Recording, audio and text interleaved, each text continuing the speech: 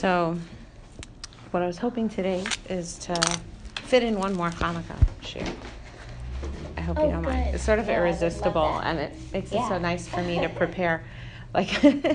So. Thank you. Last week we talked about Baruch Merachem al Haaretz, Baruch Merachem al Habrios. And today I want to talk about Baruch Mishalem Sachar Tov L'Reyav. Blessed is Hashem who pays a good reward to those who fear Him. Sachar is an interesting word, actually, now that I'm thinking about it. I don't know that I have it here, but I kind of remember seeing elsewhere. I think Rav Hirsch says that Sachar is payment. It doesn't mean profit per se. It actually means like paying someone back for their expense so they don't take a loss. I don't know. Yeah, I haven't seen her.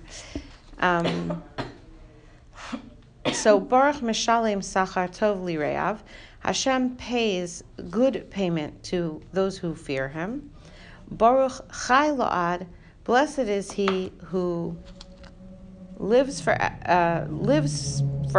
V'kayam L'netzach, and exists forever. Okay, so first, Baruch Mishalem Sachar Tov L'Reyav. Abu Darham says, what is Sachar Tov? A good reward. I mean, it seems like it would be enough to say, Baruch Mishalem Sachar L'Reyav. Hashem pays schar to those who have awe of Him. Why Sachar Tov? So what he's saying is that it's Sachar Tov. We've had this idea only, we've seen it with bad. Like where we've said, Hashem, please give us something, but it should only be the good. There could be a bad version of the same thing. So a bad version of Sachar would be, for example, someone who's a Rasha, but even a Rasha does some things that are good. Maybe he says hello nicely to somebody sometimes. Or maybe when he was hurting one person, he was doing a favor to somebody else at the same time. Right? Could be. Not even on purpose. So he still deserves, we talk about every single thing we do matters. So every single thing he does matters. And Hashem's going to reward him also for that which he did that was also good. But maybe he did it meaning to be bad, or maybe he did it meaning to hurt somebody, or maybe he had no idea, He mugs somebody in the street, shoots him in the head, leaves him for dead, grabs his wallet and runs. And when he runs away with the wallet, $5 falls out of the wallet onto the floor. And some poor person who's really hungry finds his $5 and takes it and buys food to eat. Okay? So he's going to get some kind of reward, but he's not even doing it on purpose, right? Not even stealing from the rich to give to the poor. Right. He's stealing from somebody, and by the way, the money fell, and by the way, somebody found. But still, right? He has a merit. Okay, so it's possible that Hashem would reward him in this world in order not to reward him in the next world. That's not a good reward.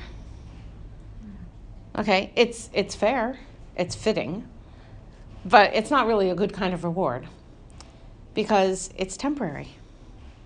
However big the reward comes out, and by the way, they look huge. These kinds of rewards look huge in this world. You see these people who are so bad, and they have so much money, like crazy amounts of money, or they have crazy amounts of fun or vacations, or and it's just so how is that possible?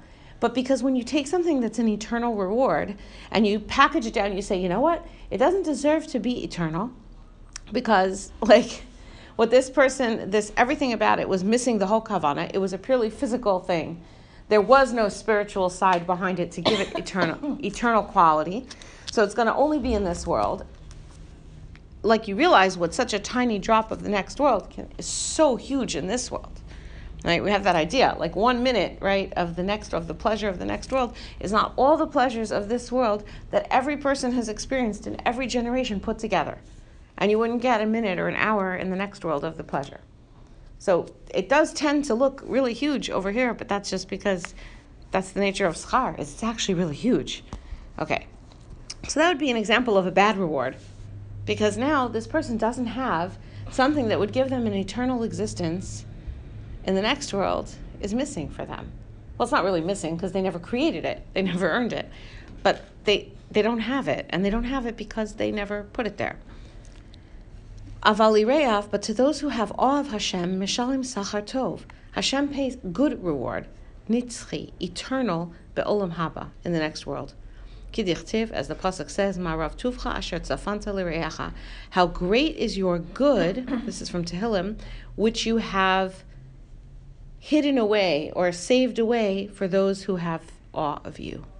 As we say to Hashem, how good, that idea of tuv, Marav tuvcha, the goodness that's put away in the future for those who have fear of God. That's what good means. Good is something that's forever.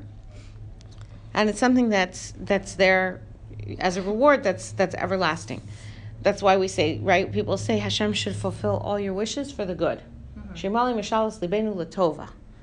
Right? Hashem should fulfill whatever we want for good. We don't want to have things fulfilled for bad.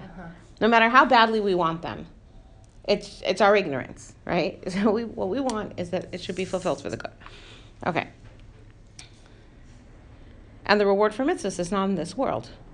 Sachar in this world, if it isn't going to be the bad kind of sachar, is just going to be repayment. So a person spent a lot of money on charity, so I should pay them back, right? Keep providing. That's not the reward. That's just like reimbursement. You shouldn't be out of pocket. So he's providing what you need in order to do it, fine. But that's not the reward for it. All right. Rav Schwab makes a distinction over here, which is similar to what the Abu Darham was pointing to. He says, Sachar Tov means it's everlasting and continuing.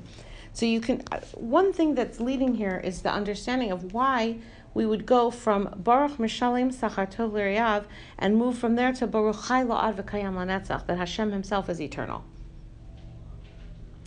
He pays an eternal reward. He himself is everlasting.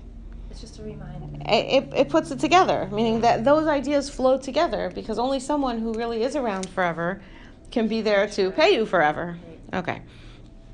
So if a person attaches his will to Hashem's will, and I'm going to show you at least a foundation for this concept that Rav Schwab says. But what he says is if a person attaches his will to Hashem's will, right? That's what it says in Pirkei Avos, make Hashem's will your will. Aseh ritzono ritzonecha. Okay, that's not an easy thing to do. It's an avoda. It can be done, but it's an avoda and takes a lot of work. Then the reward will last forever. If you can make your will match up to God's will, there's an outcome and a positive reward for that that's forever and ever. Now, this is a topic that we touch on more when we get to Shemona Esrei, because that's really the avoda in Shemona Esrei to a great extent, is making Hashem's will our own will. So that's like not so much for today. But I'll just point out that one of the major facets in which Tselem Elokim is seen in a person, the idea that a person has a godly force or spark inside of him, is visible through his ratzon, through his will, through his free will especially, but through his will. So when your will then becomes matched up and a part of God's will, you can see why there would be something created that would last forever, right? Because Hashem is Chai La'ad V'Kayam L'Netzach, and now you're making at least some part of yourself Chai La'ad V'Kayam L'Netzach intentionally, so the reward that comes out from that is Chai La'ad V'Kayam L'Netzach. Okay. And this is, again, an aspect of, we said all of these are 10 statements that are aspects of Hashem's Shem Havaya, his name of Haya Hove Yehia. He was, he is, he always will be. He is the loving, eternal creator of the world. Okay. I think there's like a certain message here, aside from like the more obvious messages. There's something that we can take away from this, though, which is, we spoke last week about Baruch, or not last week, 2 weeks ago, Baruch Gozer Umekayim. Hashem is Gozer, which is sort of like, we can read it as the positive, but it's certainly talking about things that are more difficult, okay? And only afterward we say, but there's Mirachem al ha'aretz, Mirachem al habrios, and then Mishalim Sachar Tov L'Reyav. There's kind of a process there, right? You hear there's like the sort of like the, whether it's the punishment or the pressure or the difficulties first, and then there's the concept, that's like the din, and then there's the rachmanos, right, which is din where now there's space for imperfection, at least for a certain amount of time, and then there's the end, which is Sachar Tov L'Re'av, something that's eternal, that's the reward, and that's good. I think that by itself paints a certain picture in our Baruch She'amar. Just that the flow of those ideas, one after the other, is helpful. And it helps to remind us also that the Gozer Umekayim is on the way to Merachim al Haaretz, Merachim al Habrios, is on the way to Mishalim Sachar Tov L'Re'av. Right? One leads to the next, and they really do lead to the next. That was that idea of punishment as a tikkun, as a correction to help us get back on track. Okay. Baruch Chai La'ad V'Kayam L'Netzach. Hashem lives forever. Hashem exists forever. V'Kayam, and remains or stands or exists forever. Okay. So it sort of sounds like it was a repetition. Chai La'ad and Kayam L'Netzach, what's the difference? So Chai La'ad, Chaim suggests change. Okay? We always talk about life and change. Now, God is infinite. So the Chai La'ad relates to Hashem as the source of life in all the finite world. La'ad, that kind of forever, it doesn't mean forever and ever and ever in eternity. Forever of La'ad is forever till the end of the world. Yeah? It's not forever and ever and ever, but it's through the whole end of the world. Ad means like until, like so until there's an until that long. That's Chai La'ad. Kayam is stability. It's unchanging. Yeah, this is something we're going to talk about a little bit more at the end when we get to Yochid Chei Ha'olamim. But Kiyum means like staying in a certain state of existence. That is an unchanging state of existence. That is, Lanetzach. That's forever and ever and ever. That's time that is beyond time. Okay, that's the way the Malbim puts it. Is Hazman Asher Hu L'Mala Min Hazman. Time that is above all time. Okay, that's the actual like forever and ever and ever and ever and ever and ever. And when time would cease, it'd still be forever. Okay, so that's Kayam Lanetzach. Okay. So La'ad is forever in this world, and that has the element of change. And Kayam Lo Netzach is a relationship with God that exists forever and ever and is unchanging. The way the Malbim puts it is, our spiritual relationship with Hashem has two parts to it. There's what we put into it, and that is expressed in the La'ad. That's during our lives, that's through our change. And there's a side that's Mitzad Atzmo, from Hashem's side. That's Kayam Lo Netzach. That's always and that's forever. It doesn't change. You're saying that La'ad is what we put into it? He says that it's somehow like our side of the equation, our side of the relationship, right? The relationship itself is forever because, as he says, the Bori Yisbarach and the Neshama are forever. Hashem is forever and our Neshama is forever, right? But what we contribute to the relationship is the Chai La'ad side. And what Hashem contributes to the relationship is the Kayam Lo Netzach side. Because our relationship to Hashem is affected by what we do during the time that we're alive. In the next world, we're also part of a relationship. But the ability to contribute into it tends to be limited by what we've left behind. Right? So when we do something in memory of, right? It should be an aliyah neshama for somebody who's gone. That's literally because I'm doing something that if not for the fact that that person lived, I might not be doing it. Right? I'm giving this tzedakah, right? Like a yizkar. I'm giving tzedakah that it should be an aliyah neshama for the person that actually causes an aliyah to their neshama, but they can't do that on their own. Right? Because that's a function of Chai La'ad. Okay. So what I wanted to do was, because I was looking for the chance to do another Hanukkah piece. There's two pieces to this, because these are sort of the sources that go to that, and then... Oh, I thought I had more. Oh, they are more copies. They're just double-sided. Okay. Doesn't seem like very much. Okay, what I wanted to do was talk about this idea of change in this world versus perfection of the next world and how it relates to Hanukkah. So to start with that, I want to first start with a concept in Bereshis, which we have talked about before, so we don't have to spend tons of time on it. Vayar Elokim es haor ki tov. Okay, first of all, obviously Hanukkah light. You go, oh, Hanukkah light, right? Yavan is related to dark. I just want to throw those out there because that's not the main part of the Hanukkah thing we're going to talk about, but it's definitely an underlying factor here to understanding why this lesson of Or and Choshech and how that relates to change versus eternal state. And this is this concept of Sachar Tov, right? We said Sachar Tov, Baruch Mashalim Sachar Tov. Tov is because it lasts forever and ever, right? A reward in this world that's the actual reward for the mitzvah, that's not such a great thing. If it's just, reimbursement for expenses out of pocket, that's fine. But reward in this world, right? That make our avos used to worry about that. Right, you see that Avram, Yaakov, right? Is that Jewish guilt? No, no, that's realistic. That's like I haven't been perfect, and I have so much good. Is it possible that what I've been given is a reward? That wouldn't be so good. To me, that's that wouldn't be so good. Okay, if it's encouragement, if it's giving me the tools I need to do the job I need to do, which is really what Yaakov ended up answering Esav, who said, what is going on here? I thought, I get the physical world, you get the spiritual world. Who are all these wives? Who are all these children? Who are all these servants? Who's all this cattle?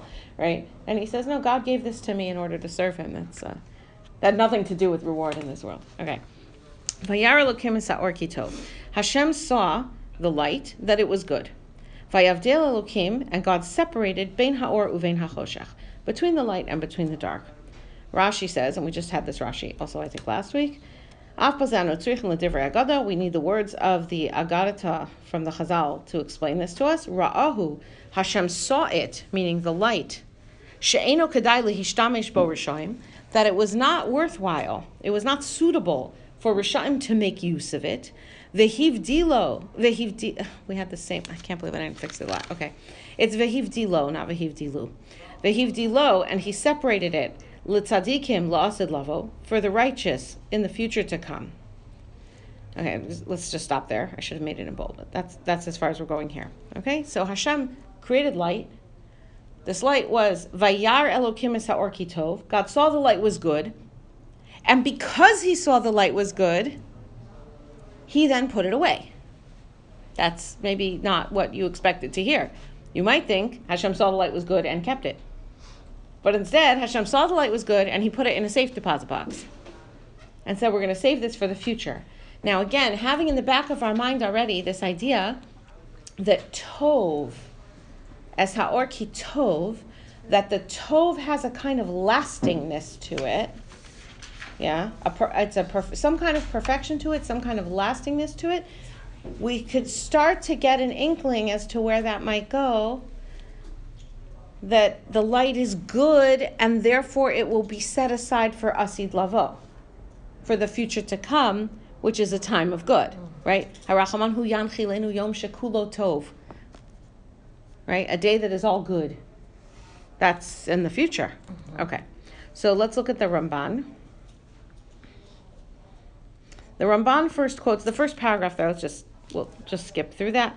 Ramban first quotes the Rashi, and then he quotes the Ibn Ezra. And then he says, Ve'ein divrei shnehem nechonim. He does not feel comfortable with the interpretations of Rashi and Ibn Ezra for a specific reason. She'im kain, because if so, yireh, it would seem that you could read the pasuk ke'inyan hamlacha ve'etza chadasha, like as if there's new information that God received here, which is not a way that we could understand Hashem. He's okay. I'm not saying that's what Rashi is saying. He's saying if we are going to read this according to Rashi and Ibn Ezra, you could come away with the wrong idea. What would be the wrong idea? Sheyomar ki acharei she'amar Elokim yehi or. God said, "Let there be light." V'haya or, and then there was light. Ra'a oso ki tovhu, and he saw it was good. Okay, you mix up a new recipe for a cake. You put it in the oven. You open it up. Vayar ki tov, and you see, oh look, it's so good. Like that's a surprise. You didn't know what it was going to look like. Okay, so God bakes up this light, oh look, it's good. V'lachein, and therefore, hivdu beino uvein hachoshech, meaning he wasn't gonna divide between the light and the dark, but since he saw that it came out so good, therefore, okay, he says that's not right. That you can't read the pasuk that way. Ke'inyan ba'adam, as if it was a person shelo yada tivo shel davar ad heyoso, who doesn't know the nature of the thing until it actually exists. Right? And he's building something, but he doesn't know how it's going to come out. Aval haseder b'ma'aseh bereishis, he says you got to understand the way the words are used in ma'aseh bereishis. The way it goes when it comes to creation, ki hotza'as hadvarim el hapoel. These definitions here are useful throughout Torah. It's not just ma'aseh bereishis, okay?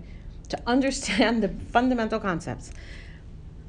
Bringing something, el hapoel, from potential into actuation, yikra amira, is called speech by God.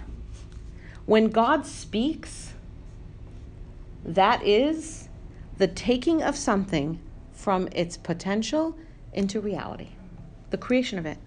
It becomes real. This is why later in Shmos, right, you have, Hashem says, oh, Chaval, Rashi quotes it, I think in Va'era, Chaval al da'avdim l'mishtachim, kind of missed the avos, Hashem says. Why? Because the avos, they didn't, Shmi Hashem lo nadati lahem, they didn't see me fulfilling all my promises to them. But it never occurred to them that that was a problem. Mm-hmm. Why? Because God said it. He said the promise. Once he said it, what does it mean when God says something? That is already hotzas hadavar el hapoel. That already makes the thing activated. So the fact that they didn't see how it came out didn't faze them at all. It didn't even occur to them that that was an issue. Because if God said it, it is the reality already. Okay? That's this Ramban. Vayomer Elokim yehi or. When God says there will be light, vayi or, there's light. That's what Amira means. Okay. V'kiyumam, right? We have the kayom lanetzach. Kiyumam, the maintaining of them. In other words, not just making it exist, but making it keep on existing in an ongoing fashion. Yikra is called in the Torah, with reference to God, re'iyah, seeing it. Vayar Elokim es ha'or kito. If God saw the light, that means he had created it. The seeing of it is the constant maintenance and keeping it existing. That's called by God seeing. Mm-hmm. Okay. V'ha'inyan. So what is all this? Lahoros, to teach. Ki amidasam bechefzo. V'im hechafetz yispari rega mehem yiyu la'ayin. What this tells us is everything in the world exists in accordance with God's will. If something would be separated or out of consciousness, so to speak, of God for even a moment, it would not exist. Yiyu la'ayin, it would become, it's opposite of yesh, existing, ayin, non-existent. Okay, that is what that boils down to. That God said, let there be light, right? Amira, that's the creation of it that makes it become actualized. It activates it. But the kiyum of it, the keeping it going, that's the sight of it. You start to understand the power of a pasuk where Hashem says about Eretz Yisrael that his eye is always upon it. Right? That's it. Right? It doesn't, obviously everything in the world, apparently God is seeing it or it wouldn't keep existing, right? But there's the stuff you're focused on, and then there's the stuff that's still in your peripheral vision and you can still see it. Okay? It's all there because, right, I think therefore I am. So like by Jews, it's like, I think therefore I'm thought of. Okay? By definition. Okay. And by each thing, each thing that was created in every day of creation, Vayar Elokim ki tov, God saw that it was good. So we've got to Vayomer, right, and Vayar, but we didn't say what's the ki tov. Each day of creation, Hashem says it's good. And he already said, he rejects the idea, Ramban, that you could say, that this was like, he saw that it was good, by the way. So what is the goodness when he sees that it's good?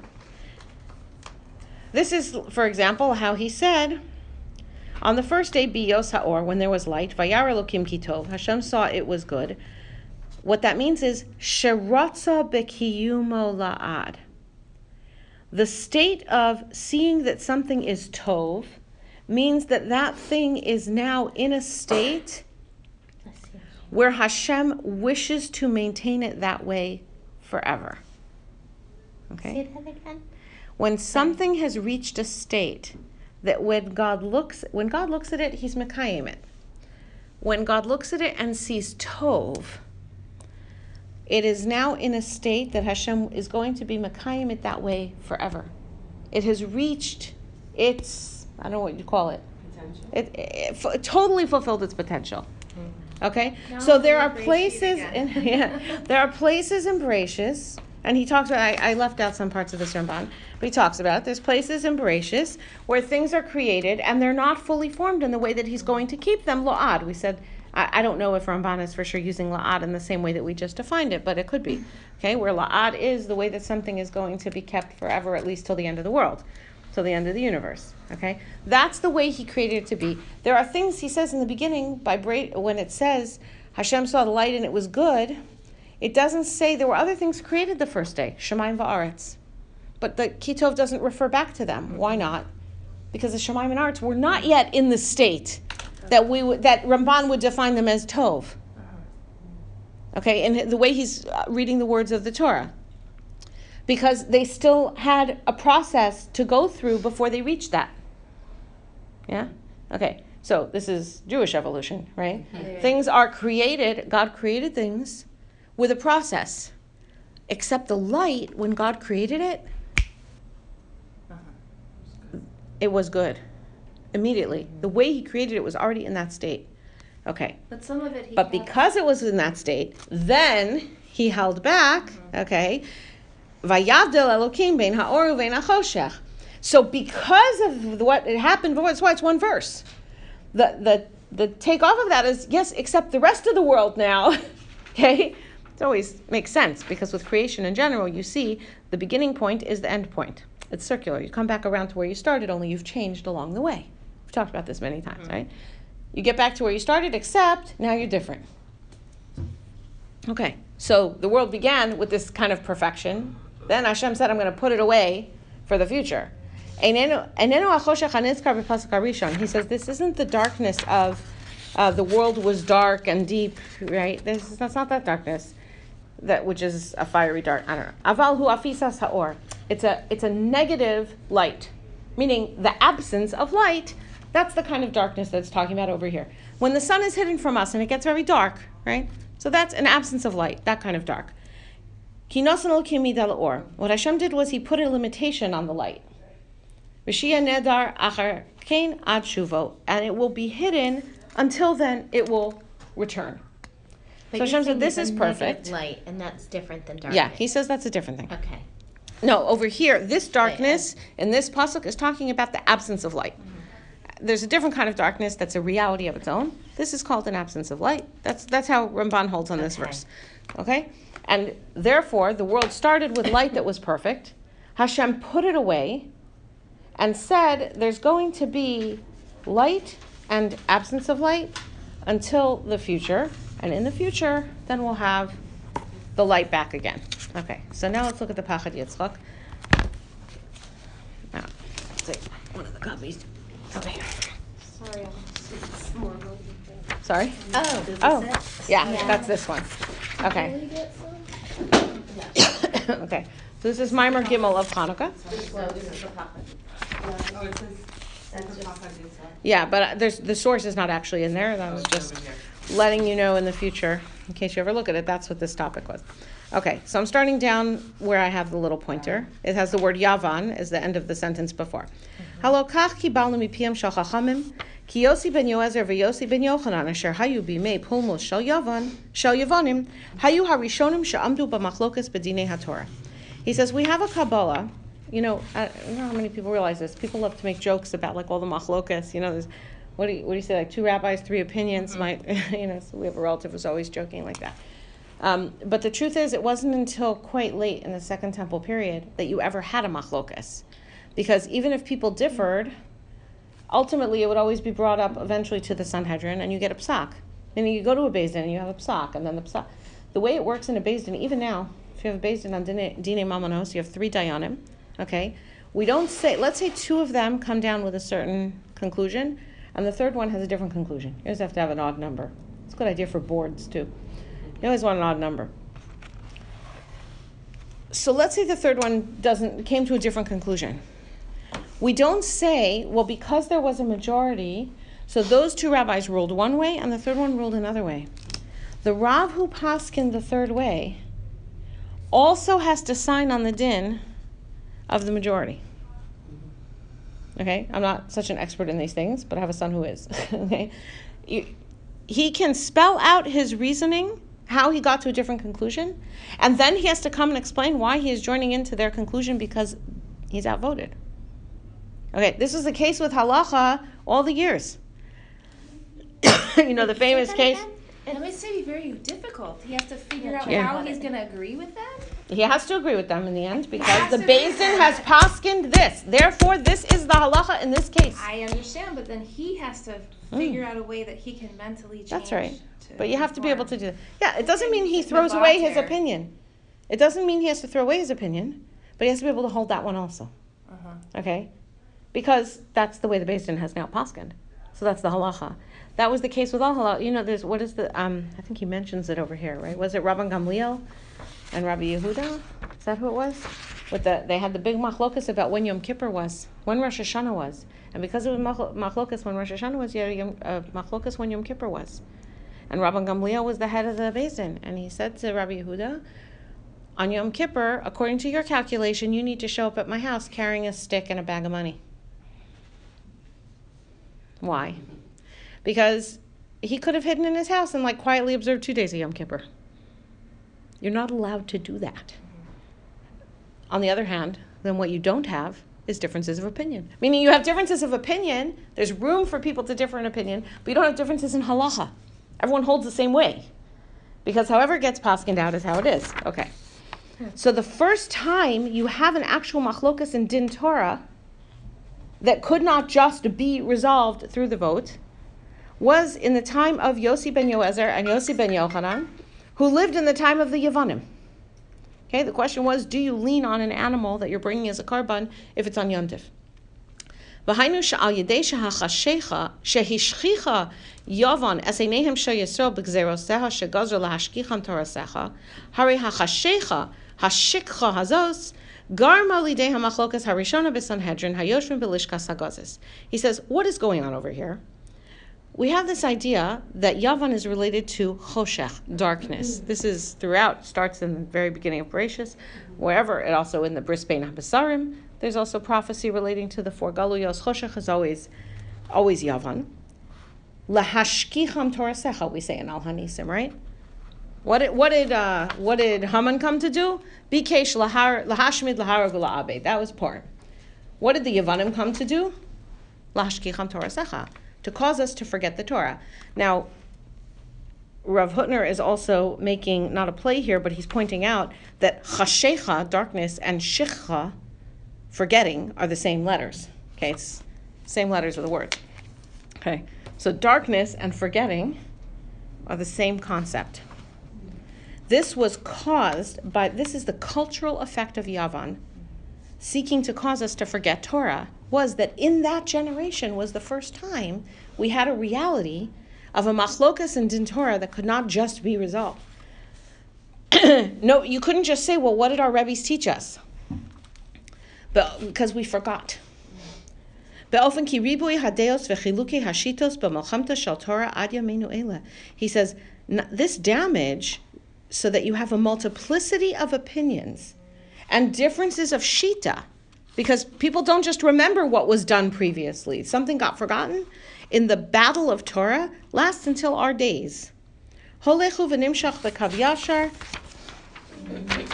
micheshkas einayim shel Yisrael. This continues in a direct line. We are the direct intellectual descendants of machlokas in Torah from the time of the Yavanim.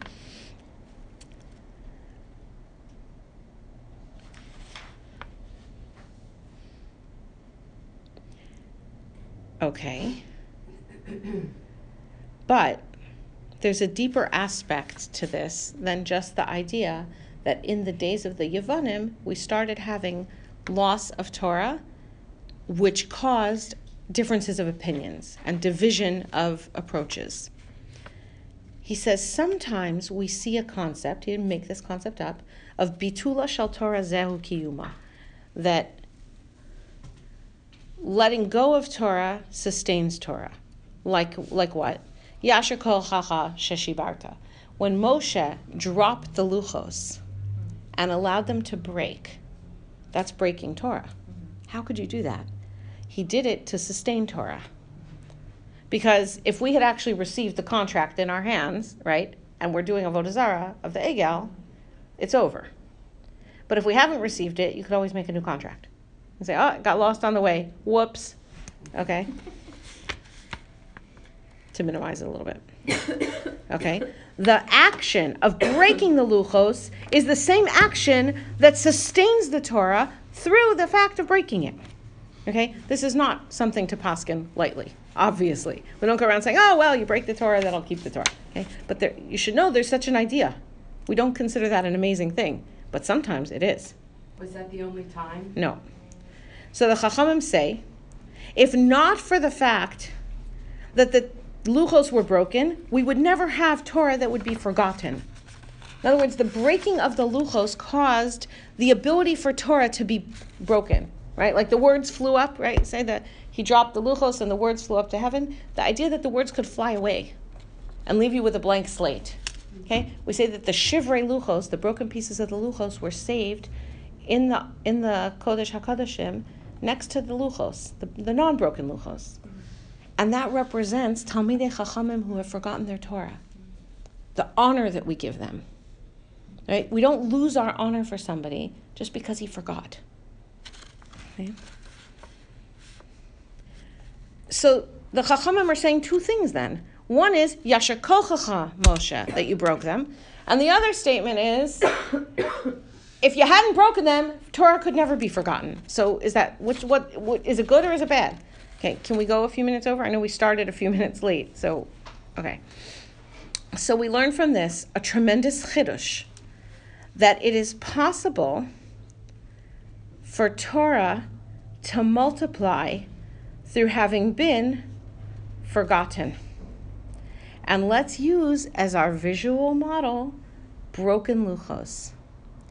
They may be broken, they may be smaller, the words might be lost, but you got more pieces. There's more.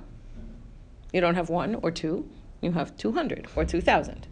Okay? Break a piece of china, now you have 500 pieces of china. They may be imperfect, okay? They may be smaller, they may not have the kind of overall wholeness of design that you had when you had one, but you have more. There's a kind of multiplying of Torah that can come about through the fact that Torah can be forgotten. So he gives a different example That's of really this. like Gemara, no? Yes, it does, doesn't it? I mean, So- I'm what I picturing this. Yeah, right? sure, of Okay, course. Sorry. Okay, so he gives another example of this. When Moshe Rabbeinu passed away, we learn, you usually come around and learn this in the beginning of Sefer Yehoshua, that there were 300 halachos that were forgotten during the mourning period for Moshe. You imagine what a tragedy. You no longer have a Moshe who could hear it straight from God to return it to you. Talk about forgetting. 300 halachos were forgotten, and Osniel ben Kenaz was able to restore them through pilpul, through reasoning. Through very careful and deep analysis and reasoning, Osniel ben Kenaz was able to paskin back the 300 halachos that were forgotten. So here we have divrei Torah that are divrei Torah of pilpul, of logic and working out, right? Not hearing it straight from God. Following, there's principles, there's 13 principles of darshaning. You can't just make up halacha, right? These 300 halachos then are there only through virtue of the fact that they were forgotten. Because they were forgotten, so now he has to work them out through pilpul. Okay. These are divrei Torah that multiplied through the fact that Torah was forgotten. he says every machlokas in Torah, what does that do? It lands you with 2 or more approaches in Torah. Otherwise, it wouldn't be a machlokas. Okay, so lechalek is to divide up. Now you have 2 or more approaches in a place, and why do you have them? Because nobody can remember what was the halacha originally. We don't know what Hashem told Moshe. We don't remember how it was done 3,000 years ago. Did we lean on the animal? Did we not lean on the animal? Do you carry the knife? Do you not carry the knife? Okay. And so even though Chazal say, halalu mitaharin v'halalu mitamim, you can have a machlokas where these say that it's tahor, it's kosher, these say it's not kosher. Halalu poslin v'halalu machshirin, these say it's puzzle, these say it's kosher.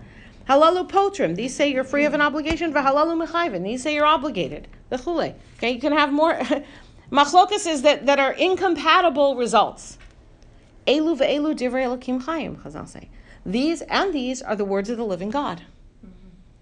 So what you actually have is a multiplying of Torah through the forgetting of Torah.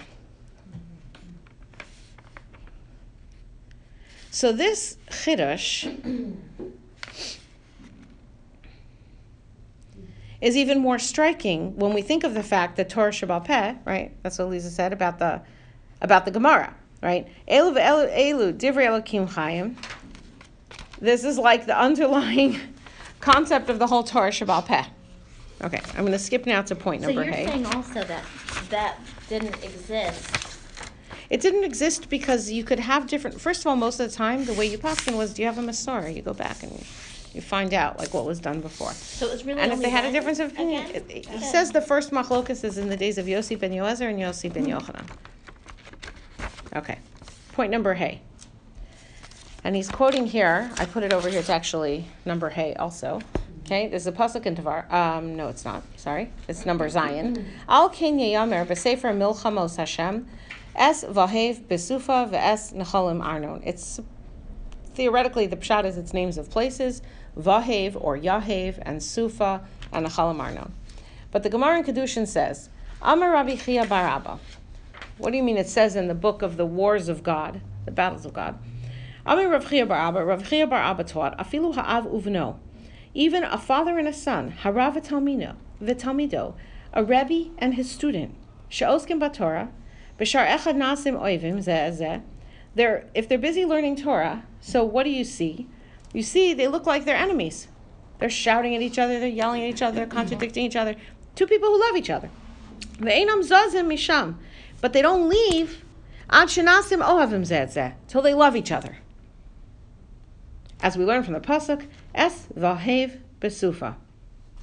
Vahev related to the word ahava, besufa at the end. Al tikri besufa ela besofa, in its end. Okay, it says about in the book of the battles of God, the wars of God, meaning the milchama of Torah, that there will always be love at the end. That's how he's homiletically interpreting the verse. Okay, and that's how Rashi explains it. All right, so back to the Pachad Yitzchak. So he quotes this: Pershu chachamim afilu av uvno rav talmido nasim sonim zel hazeh ve'enam zazim misham atz nasim ovim zel hazeh.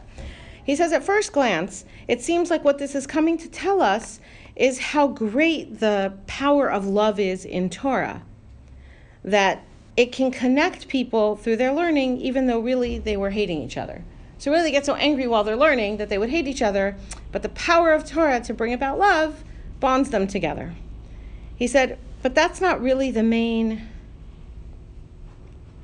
It's sort of like despite the hatred that they feel for each other during the machlokas, in the end, the love will come and subdue them. But he says, why don't we think about this in terms of what we just learned? That what there is here is a process of new creation of Torah. There's a multiplying of Torah that happens when there's a milchama of Torah, when you have 2 people taking 2 different sides and 2 opinions, l'shem shamayim, and for the sake of learning Torah. So what you have is a creative act here. that is in addition to just learning Torah, right? If they're learning together and agreeing, what does that mean? Okay, we agree, we're going on. We agree, yes, we agree, yeah, that's what it means. Okay, go on. And then all of a sudden you get something, no, that's not what it means. No, that is what it means. It's not what it means. It is what it means. Now you disagree. So it's not that the love comes in spite of the argument that they have. He's saying the argument causes an increase of love. The machlokas in Torah brings about an increase of love from what was before. It's an outcome of it in the same way that the Torah itself increases and grows from its being forgotten. He says this is a much higher level because they are now partners in the creation. They're co-parents in the creation of a new understanding of Torah. And these two sides in halacha become partners in a new approach to halacha, and in this way you have an increase of love between them. So we're going to have to kind of wind up here. I have another point that I'll add. I'll bring it at the end. Let's do that. That's still the case? He said, he's talking about now. Okay. He says, so let's go back to the beginning of what we were talking about. There's an existence of machlokas and divrei Torah that continues until our days, and that was born in the darkness of Yavan, the darkness, forgetfulness of Yavan. But what we need to know is that the salvation that we experienced on Hanukkah through the Chashmonaim is a victory over the darkness of Yavan. And the nature of the victory over the darkness of Yavan is Hotza'as ha'or mitoch ha'choshech atzmo. The taking of light from in the midst of the darkness itself. Not a battling back of darkness, but reaching into darkness and being able to find the light and pull it out. This is different, right? That's reaching into what is forgotten and being able to pull out the Torah from it. Reaching into a battle in Torah where there's a lack of understanding and come to an understanding that's more solid, whether it's one or two, whether you agree or not at the end, okay? This is reaching into the battle and pulling out the love. Building light from the dark is the victory over Yavan. And that is a fight that goes on until today. He says, it's true in other goluses, Bavel and Madai, you had a golus and then you have a geula that cures it. He says, with Yavan, what we had was a golus, and then we had a taking from the sickness, from the golus itself. From the sickness, we created the cure, right? It's like when they take the spider venom or the snake venom and they create the antivenom, right? Right, or take a virus and weaken it, and now you use it to strengthen yourself against it. It's where the cure is coming from what appeared to be the illness itself. Okay, and that is why we say when the Malchus Yavan Harasha came on the Jewish people, lahashkicham Torasecha, to cause them to forget the Torah, and it was what they caused that actually opened up the new well springs of Torah that only begin from the days of the Yavanim. If you look back before the Yavanim, you don't have new Torah. You have Masorah, you have passing down. You go forward from the Yavanim, and you have the Mishnah, you have the Gemara, you have this multiplying of new Torah. Only it's new because we know less, not because we know more. But this is where it comes from. Hanukkah is then the final leg in the edifice to take us through all the generations. It's the last Chag that's established because it's the last missing piece of what we need to get through all the generations, is to get through the darkness, to get through the gullus, and from that process itself to be able to build something out of it. This is the idea of light and dark, a light that is perfect at the beginning, and Hashem stashes it away and says there's going to be darkness and light, and we're going to pull that out and make light from it. Okay, I'm going to stop over here. Happy Hanukkah. Happy Hanukkah. Thank you. And now I'm going to just give like 2 footnotes, okay? I want to... because they're footnotes. I'm adding it. Sorry, didn't mean to put you under pressure. Okay. Yeah, I know you do. Sorry. We'll send it to you. Okay. So here's the 2 footnotes. One is about this idea of the hate and the love, the sino and the ava. I just want to point out a way of understanding it that's helpful also to this idea of arguing in Torah. The shla in Parshas Vayetze, I think, when it talks about Leah, that Leah felt hated, right? Okay, so what is this about? So he gives a definition for hatred, for sina, that I thought was very, very helpful. He says sina is a richuk, it's a distance that's created by a lack of appreciation or lack of being able to see the inner value of the other person. It's the distance. Okay, it doesn't have to be what we say is hatred, right, in English. It's kind of like ignoring, though. It could be from ignorance. It could be from ignoring. Right. It could be looking at something else. It could be they're showing you something that so distracts you, you don't see what's beyond. So when a person feels not understood, even if the other person's been nice to them, right? How does that feel to feel not understood? It feels like they don't love me. Right. There's something missing if the person's not seeing it right. Ahava is the opposite. That's what Rabbi Goldberg talked about that quite a lot about bracha a couple years ago, right? This idea when you see the value in the other person, who they really are and what they contribute, what that comes out as is ahava, love. That's a closeness that comes from seeing it. So the battle, the idea that two people who are fighting in Torah, that the Chazal would say they hate each other at the beginning and at the end they love each other, it doesn't mean they don't like each other, right? When they're fighting and it means I don't see the value in what you're telling me. There's a distance created between us because you're telling me something and I do not see the value in it. And there's an ava that comes that I do see the value in it, even if I didn't agree with you at the end. Right? That comes down to this idea of the Beis Din. That's why it's kind of an important footnote. Right? In order to be a member of the High Sanhedrin, a person had to be able to, I forget how many times, they had to be able to give like hundreds of reasons why a tameh sheretz is really tahor. That makes no sense. It's tameh. Finished. Torah says tameh, right?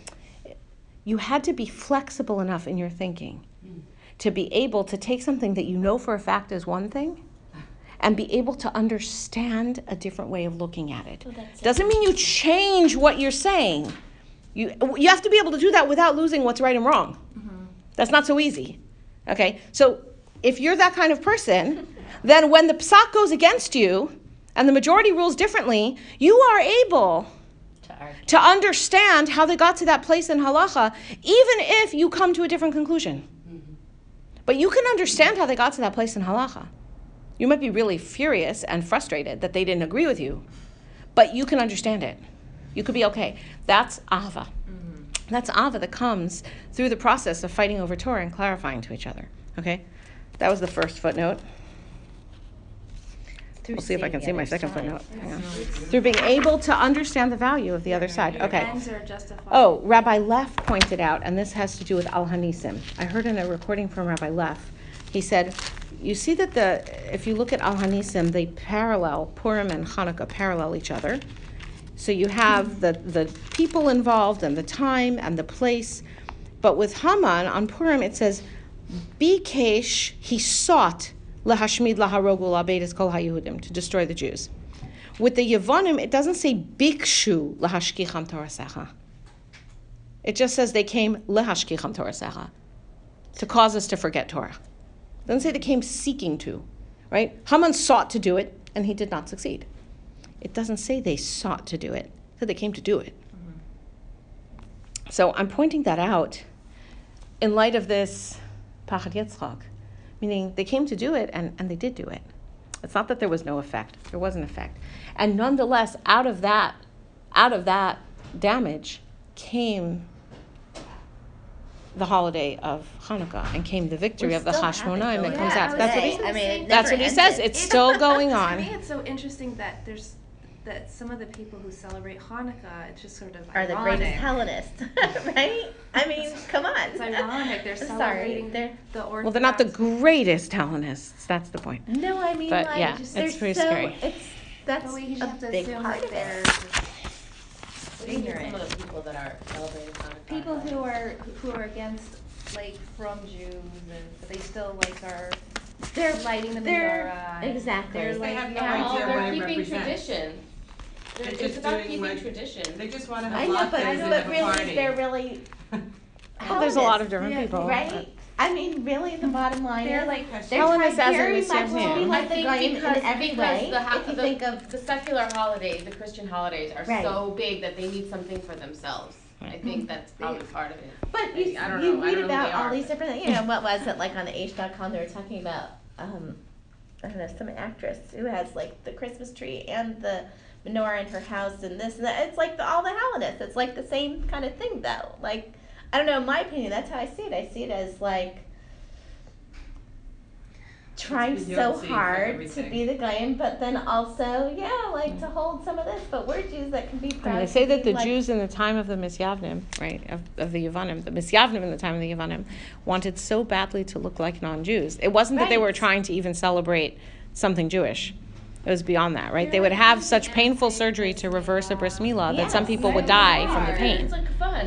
I think Yeah. it's just because it sounds like Well, fun. I think that's like half the nose Yeah, jobs it's today fun. too. I'm sorry, but like I think there's a Holiday big. time. Everyone I wants think to be there's a part lot of of it. I There- think yeah, there there is is. this sense. So of, he says that's I why mean, this so is the big last here. of the holidays, because it's the one that has to take us through all the way to the end, which is that idea of the light, that then there's the darkness and the light, and that's going to take you through till the end, and then that's the level you do have the light again. A question about, is there any correlation at all to the idea that the Torah was also translated into 70 different languages? More than a like the- correlation. So the multiplicity. First of all, that's the under the languages- Yevani culture. That was part of the Yevani culture. And Teves, right, we have Asara B'Teves, which is coming up very soon. But it actually was 3 days of fasting. We only fast 1 day because, like, you know, it's only by day and it's like one of the shortest days of the year, but we still only fast 1 day. But really, it's the 8th, 9th, and 10th of Teves. Why? Because when they translated the Torah into Greek, 3 days of darkness settled on the world. This is the deepening of the darkness. It's tremendous. But what I'm saying is, in a certain sense, like having translated it into a different language, Yeah. and then you're saying, having sort of broken the Torah, how it now has multiplied it. It like had a boomerang effect, is what I'm saying, like in a certain respect. It could be. I'd be afraid to say that myself. Just because I'll say it was so bad, so then you say, like, so has good come out of it? Because now we have other translations. There seems to be something specific about Greek also and the purpose of it. Thank you. Happy Hanukkah. You're so nice. Thank you. I have so much